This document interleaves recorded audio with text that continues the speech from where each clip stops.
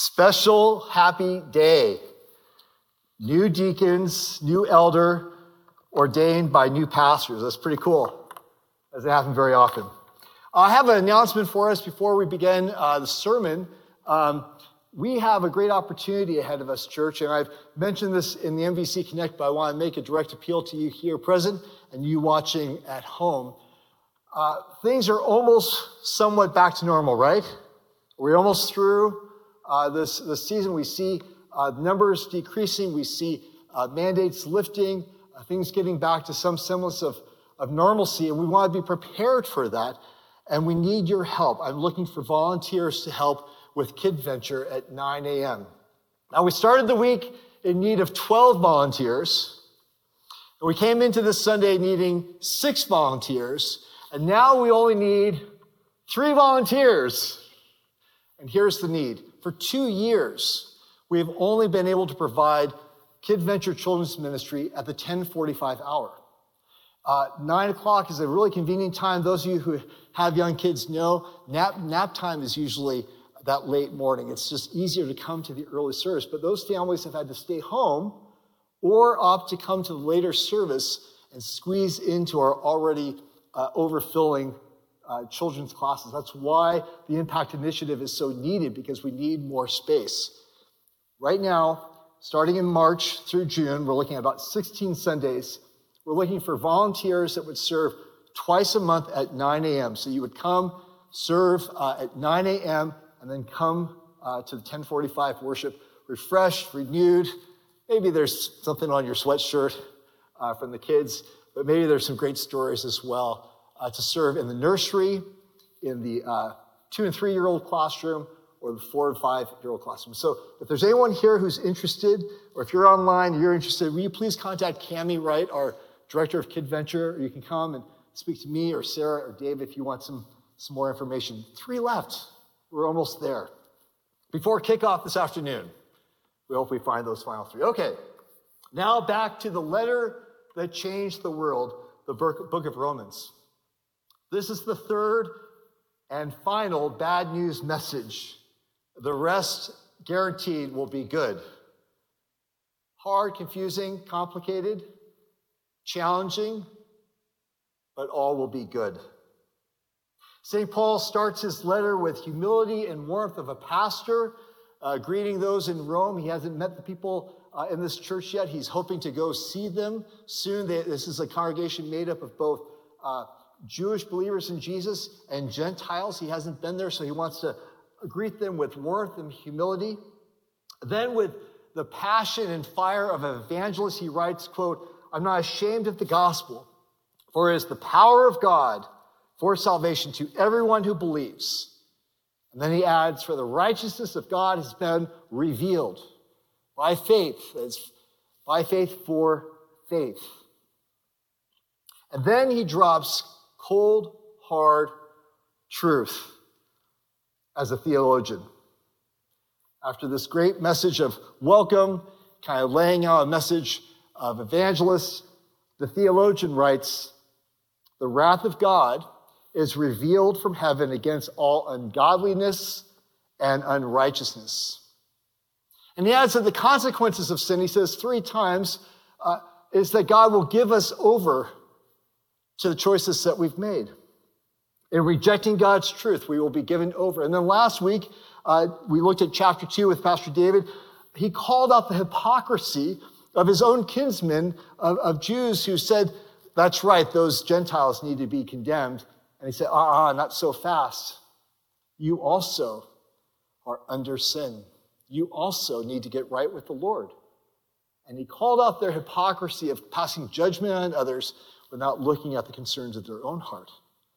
He goes on to say that the circumcision isn't just an external happening, it's our heart itself being pierced by God. That's what matters. Now, on hearing this cold, hard truth, some in the Roman church, as Paul experienced throughout all of his ministry throughout the Roman Empire, would have been deeply offended, but not in the way that you might expect today. 3 bad news messages. In my experience, the second The first of those messages of the three, the one that I preached 2 weeks ago, is the message that upsets people the most. Terribly so. In fact, sadly, 2 weeks ago, one of our families decided that they would no longer attend our church. Last week, when Pastor David got to preach, he didn't hear anything but congratulations, right, David? It was all good news and sunshine and gumdrops for Pastor David. But Pastor Pete, not so much.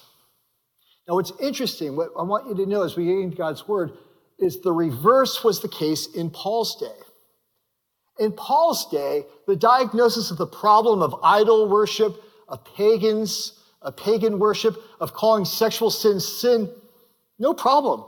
People readily accepted that. That makes sense in that world and that culture.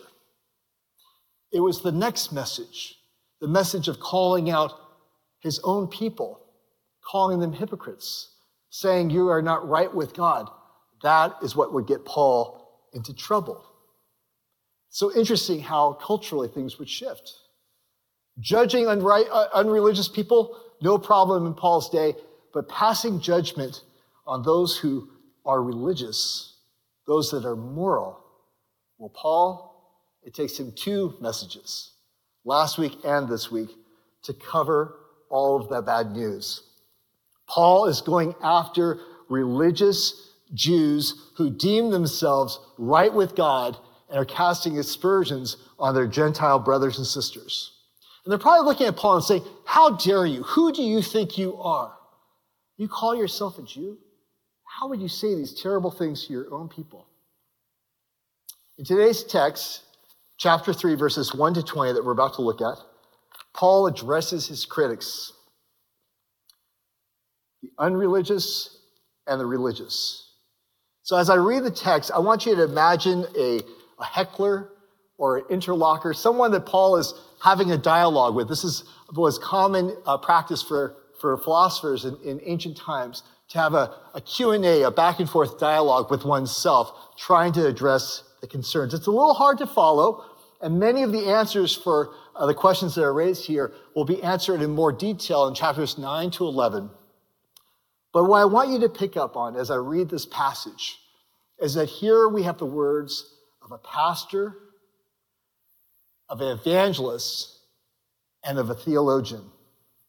And he loves and respects his audience enough to think hard about their concerns and to address them with respect and dignity. And I hope that you hear that from me as well. And that's definitely my purpose here. So now listen to God's word as I read. And I'll try to help you see. The questions are the odd questions, the odd verses of 1 through 7.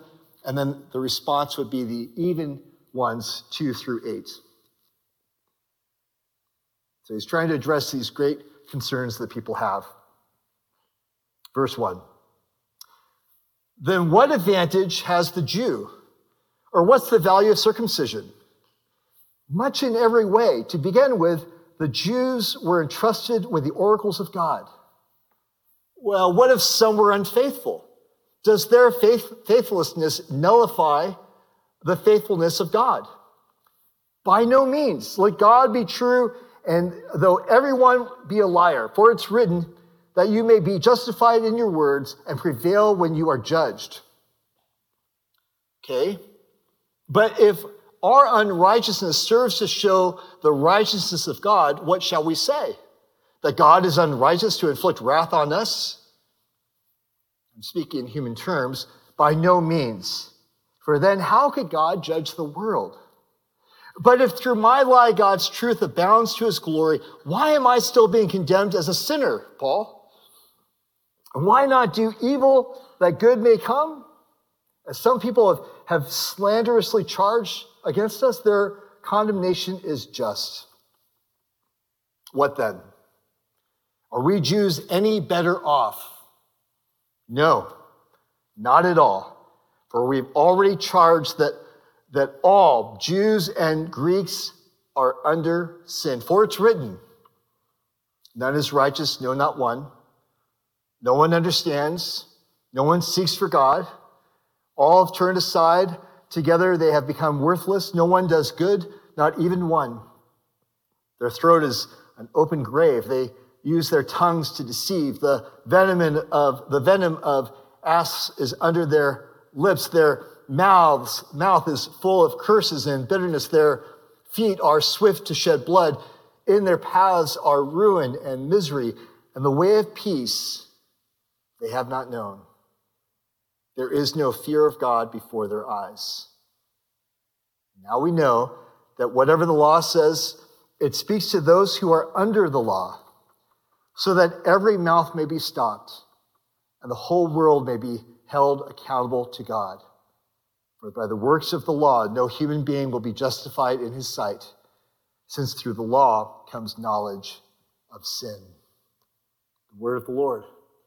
Thanks be to God. This is complicated. Stick with me. Look at verses 1 to 8, pages 14 and 15 if you have your Romans journal and you're taking notes. Again, these are Q&A, back and forth, and it raises 4 objections that Paul readily knows and he wants to address in not great detail. He's going to touch on them, but he'll address these more as the letter goes on. Objection number 1. Paul, your teaching undermines God's covenant. So imagine Paul's detractors, very religious, kosher, you could say Jews for Jesus in the Roman church, and they're asking him in verse 1, essentially, are you saying there's no difference between growing up in a religious household and being some sorry pagan Gentile? Is that what you're saying, Paul? And they're probably looking at their kids, clutching their children to themselves as they're saying this, so you can see the tension here, right? Paul answers, no, I'm not saying that. There is great value. Most importantly, God has given you his word. The oracles of God, Hebrew scriptures. Psalm 147, verses 19 and 20 says, God has revealed his word to Jacob, his laws and decrees to Israel. He has done this for no other nation. They do not know his laws. Praise the Lord. So Paul agrees with his critics. Out of all the nations that God could choose, yes, God has chosen Israel. God has a special relationship with Israel. Gotta wait till chapters 9 to 11 to get into more detail. He's going to talk about this also in chapters 4 and 5. What's he going to talk about? He's going to talk about something they're not understanding, and that is grace. That what it means to be Jewish has been radically redefined because of the finished work of Christ on the cross. Objection 2. Paul, your teaching nullifies God's faithfulness. They're saying, hey, Paul, so many of our people, including probably everyone that you know personally and all of your family members, not one of them believes Yeshua is the Messiah. So now what happens to God's promises if Jews are unfaithful and refuse to trust and obey him? Paul goes into greater detail, as I said, as the letter unfolds, but suffice it to say, he writes here that even if they are unfaithful to God, God remains faithful to his covenant. And he's going to explain how amazing it is that even in the rejection of the people of God, which must have just been something that blew Paul's mind, God has now opened the way to the Gentile world. God, I love how Eugene Peterson puts it in the message. He says, God keeps his word even when the whole world is lying through its teeth. Objection 3. Paul, your teaching calls into question God's justice. This is an odd one, but track with me. Look at verse 5.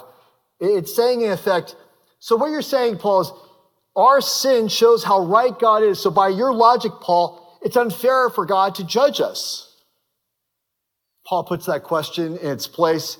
He says, no, you're still not understanding God's grace. You're missing it. He emphatically says no, and the answer, the yes to it, will be unfolded in the chapters to come, 6, 7, and 8. Last objection. Paul, your teaching falsely promotes God's glory. His critics were accusing him of teaching a form of theology that said, the more I sin, the less religious I am, the more glory God gets. So are you saying, Paul, I should just be as unreligious and as much of a pagan as I can because God will get more glory? And Paul just simply says, you're missing it again. Paul emphatically rejects that. He says it's pure slander. Which he's not really shutting them down. He's saying that to set up what's coming next week, so stay tuned. In this back and forth, what I want you to notice is he's explaining faith, he's addressing criticisms, misunderstandings, misrepresentations with reason. He's trying to be reasonable. He's reasoning with them through theology and logic. And this is very important. Good questions about our faith, questions that your friends have, questions that your family members have, they're good questions, deserve good answers. Taking people seriously and with respect.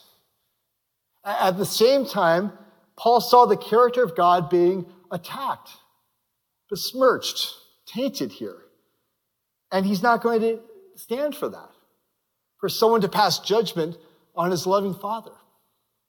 And so Paul wants to be reasonable and reason and answer questions and be present, but there's a line that can be crossed in which he'll say, no, that's simply not the case.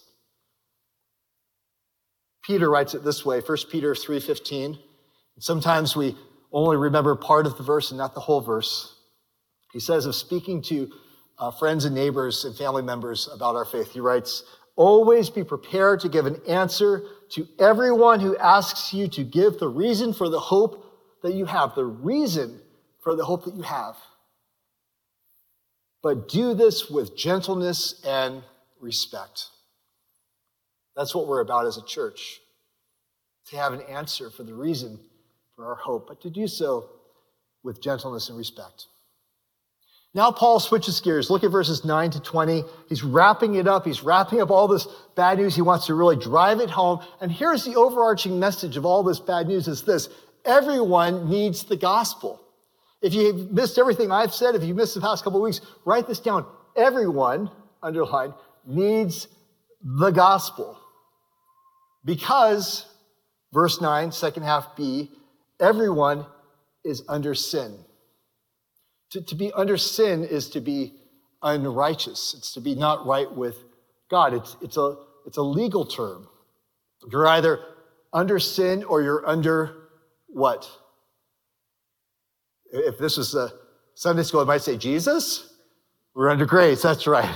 It's always good to go with Jesus, but yeah, you're either under sin or you're under grace. So the person who lives to party and parties to live, eat, drink, and marry, for tomorrow we die. The Epicurean pursuit of pleasure, which was very prevalent in ancient Rome, all of that just hedonistic sense, that person needs the gospel. And Paul's been arguing now for a chapter and a half. And yes, you Stoics among you, you that are trying to be so pious and so religious and follow all the rules and be so moral and goody two-shoes, yeah, you need the gospel as well. This doesn't mean that every person is as sinful as every other person. Christian theology doesn't teach that. It doesn't teach that we are as bad as we can be. What it teaches is that we are all lost without Jesus, without God's grace. And we all fall binary into one camp or the other. We're either under sin or under grace. We've either lost or we've been found. Try and make a practical illustration. Who's watching the Super Bowl this afternoon? Raise your hand. Show of hands. Yeah, do you have any favorites? Who are we thinking? On paper, the Rams look like the favorite, right? They've got the dream team. They've got a fantastic team. They got this great defense. They got Cooper Kupp, Eastern Washington's son, right? They're coming out strong. I would expect them to win. If David was a betting man, I don't know how much money you've put down already, David. No, DraftKings, 0? How many zeros did you get? No, all the zeros. That's a pretty good bet. And they might blow out the Bengals, right? They might win by, who knows, maybe I'd say 17 points is not impossible to happen. One team wins, the Rams, the other team loses. But I'm kind of rooting for the Bengals. I like that Joe Burrow guy. I think that it's finally time for the Bengals to win one. They might win by just 3. They might be close. Like that amazing kicker they have, he might come out with 5 seconds left, puts it through the uprights, and they win by 3. Bengals win, Rams lose. It doesn't matter what the score is. It doesn't matter if one team runs up the score or one just barely ekes it out. One wins, one loses. And that's what Paul's trying to get through to his people. Paul's used reason and logic, and now he brings it home quoting scripture.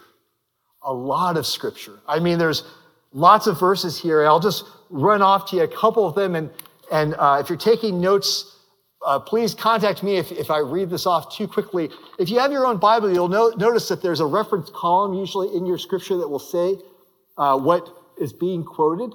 I mean, I don't know this by heart. I just have to look it up. But he's got all this argument of arguing the condition that we're in, looking mostly at the Psalms. So there's Psalm 5, 14, 53, Proverbs 1, Isaiah 59 in these verses. He's saying it's in the Bible, folks. We had an Instagram message 2 weeks ago, and someone said, "Where did this sermon come from?" I was like, it was in the Bible. That's kind of what Paul's saying here. And we won't go over all the references here, but what I want us to see in this final section of the message is Paul lays out 7 effects of sin. This is his last opportunity to really lay out the impact of sin, the final diagnosis of what it means to be under sin, how much we need God's grace. And it's one final, dark, grim picture. Sin affects our standing before God. Verse 10, none is right with God. Sin affects our minds. Verse 11, no one understands. Sin affects our motives. No one seeks for God. We'll come back to that. It affects our will. Verse 12, all have turned away. None do good. We'll come back to that as well. Under sin, our tongues are like poisonous venom. They're corrosive. Verses 13 and 14, you can study James. I think it's James 2:3 goes into detail about that. Our relationships with other people, verses 15 to 17, the horizontal relationships we have with other people are marred by sin, and the vertical relationship with God as well. All 7 here. We're confronted with it, and we live in a day and age where people don't want to talk about S-I-N. I think this is why people don't want religion. This is why people don't go to church, but it's a God-honest truth. And we need to recognize it, that even now in our lives, even if you've accepted Christ, there's still a struggle, right? Romans 7, we'll get into that. You know, I moved here 4 years ago from Maryland, and my former church, Neelsville Presbyterian, was founded in 1864. Been around for a little while, been around the block. And it was a very traditional service. I wasn't normally dressed this way. In fact, I was never dressed this way on a Sunday morning. And we had a bulletin with all the details of the service written out, of all the things. And so I pulled out this bulletin from January of 2013. This is when I was preaching through Romans the last time. I thought a little walk down memory lane. I want to share something with you. On the cover, it says, "Pardon our dust." We were in the midst of our own building, just like we are going to be, Lord willing, very soon with the Impact Initiative. There's a welcome. There's a call to worship. Opening hymn, "Come thou fount of every" what? "Come thou fount of every blessing." Commissioning of missionaries to India. Another hymn. Ooh, they had Crowders. I got in a lot of trouble for that, to have some contemporary music, a Crowder song. I had a lady come up to me and say, "You're ruining my church." Really? And then every Sunday, a prayer of confession. Every Sunday, an opportunity as a people to confess our sins. And we would read the prayer that I would write or the other pastor would write in unison. And here was the prayer. I'm not going to ask you to read it, nor will I ask you to stand, but the prayer that day was, "Heavenly Father, we confess that we have sinned against you in thought, word, and deed, by what we've done, and by what we've left undone. We've not loved you with our whole heart, mind, and soul and strength. We've not loved our neighbors as ourselves. In your mercy, forgive what we've been. Help us amend what we are and direct what we shall be, so that we may delight in your will and walk in your ways to the glory of Christ's holy name. Amen."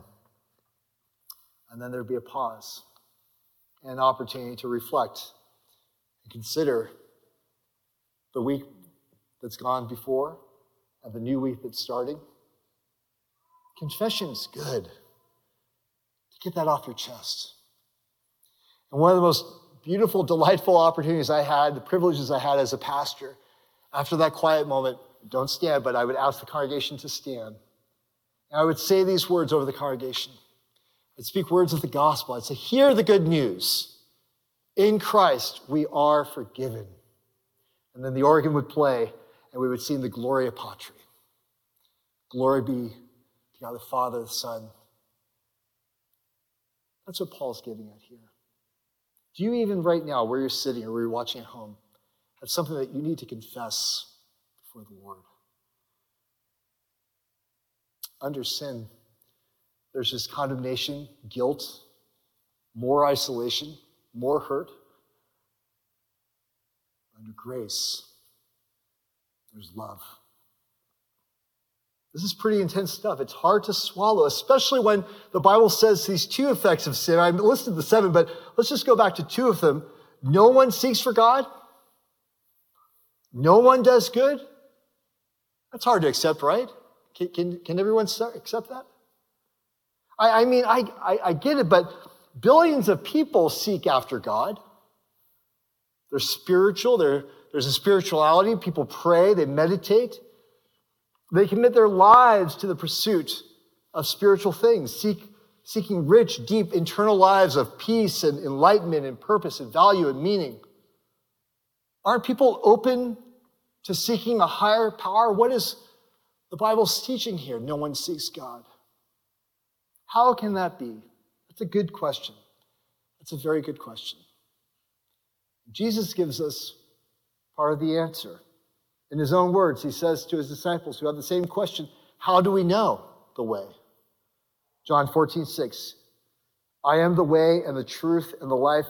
No one comes to the Father except through me.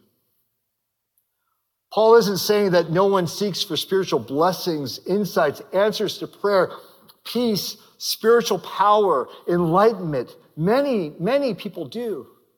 What Paul is saying is no one, prompted by their own free will decision, acting on their own ability under that condition of sin, that legal condition, nobody wants to find the one true living God. That's a big distinction. Someone might have a great intellectual interest, curiosity, a feeling of openness, but there's no real passion to meet the Creator. In my own experience, I've known people who've been far more spiritual and religious than myself, committing far more energy and time than I have in pursuing these things, and yet there's a way of keeping God at arm's length by making it only an intellectual pursuit, a philosophy, an experiential level, not relationship. It reminds me of interviewing a music director at that former church. Someone came into my office. He had a resume a mile long, had every kind of credential you could possibly want, especially a traditional style of worship. And then I asked him one last question. Tell me about your relationship with Jesus. And he squirmed in his seat. And he straightened his bow tie. And he said, religion and the church has always been part of my life. And I showed him the door. It's not for me to judge. Only the Lord can know, but we can be discerning of what it means to truly be in relationship with God. Now, what about this concept of nobody doing good? I mean, people do all kinds of good, really good. Literally millions of examples of people, even this past 2 years especially, who've done good, are doing good, helping their fellow man, making the world a better place. Why would Scripture say no one does good? The teaching of our faith, biblical Christianity, doesn't deny that people perform good works. But all of that good, prior to salvation, is not done for the glory of the holy, living, sovereign Creator of the universe. And so look at verse 18. There is no fear of God before their eyes.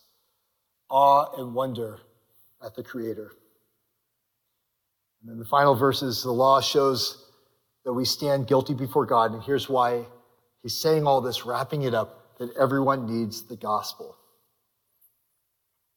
What we'll discover in our series in Romans, and thank you for sticking with us this far, we've got a long ways to go, is that anyone who seeks God has been sought by God. Under sin, no one is capable of truly seeking God unless God changes their heart by his Holy Spirit and pursues them first. How do I know? Jesus says in John 6:44, no one has come to me unless the Father who sent me draws him. And John 15:16, you did not choose me, I chose you. If you're here today, you're struggling, you have questions about your faith, what all this means, know this, you are here by invitation. The Lord has drawn you to this place. Your salvation didn't begin when you decided to seek God or to do good. It began when he chose to seek you and did good by you. One of the last things that Paul wrote, the final letter, we believe the final letter was his second letter to his protege, Timothy. This is when Paul was soon to be executed for trusting in Jesus. He wrote this, 2 Timothy 2:25. Be gentle when you try to teach those who are against what you say. God may change their hearts as they will turn to the truth. Even as the executioner was sharpening the blade to execute Paul, he was praying for their souls. Maybe, Lord God, you'd change their heart. Maybe they'd hear the truth even now. 3 bad news messages. A diagnosis can hurt our feelings, but it is what it is. But what also is the good news message and the prescription. And the prescription is that through Christ's finished work on the cross, you are more loved and accepted now than you ever could dream of. This past Wednesday night, I left the office about 5. It was dusk. It was getting dark. I wanted to make it home before dark. As I drove into our neighborhood, I was driving uphill, and it was definitely past sunset at this point, and I saw the strangest thing that really concerned me. Driving up 230th Way towards my house, and coming the opposite direction in the street is a little boy on a bicycle with a backpack on, no helmet, and he's bawling his eyes out. And I drove by, I thought, did I just see what I think I saw? Like, you just try to process, like, what's going on? There were 2 cars behind me, kind of on my tail, people that want to get home, they don't want to be bothered, they want to get back into their garages and into their little isolated homes. It's a little judgy, sorry. A little judgy. I pull over, the cars speed by, I get a little look, and I find myself pulling a U-turn. Like, what am I doing? What's happening? And I start driving back, and the boy's nowhere to be found. And I think, I shouldn't have paused. I should have just gone with my gut instinct.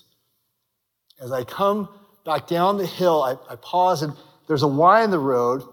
It goes even steeper down the hill at that point, almost to 169. And there's the bicycle in the street, and no boy. And so I pull over, I go up to the nearest house, I see the lights are on, I see there's a car in the drive. I knock politely and ring the doorbell a couple of times. And then I knock impolitely to get an answer. No response. I know there's someone in there. Maybe this is the kid's home. So I turn around, and there's the little boy. But only now he has a helmet on. His name is Brandon. I said, Brandon, what grade are you in? 2nd grade. He could barely get the words out because he's just sobbing. And I don't know, what is he doing here? He can't put words together. Is he trying to run away? Do you know where you live? Do you know where your home is, Brandon? Yeah. Okay. What am I going to do? I open the trunk of the Highlander and throw his bike in and tell him to sit in the front seat. What am I In this day and age, right? Some creepy guy, get in my car, kid. But what would you do? I said, do you really know where you live, Brandon? Because I don't want to be driving around Maple Valley, But isn't it? He said, I live back that way. Now it's dark. It's close to 5:30.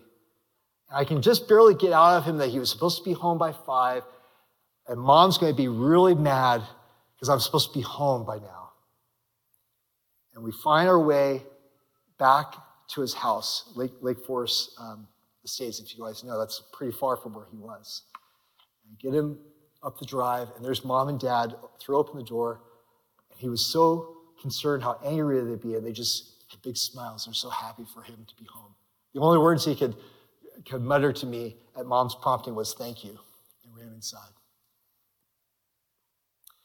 As I drove home, I said, Lord, you've just given me a picture of the gospel.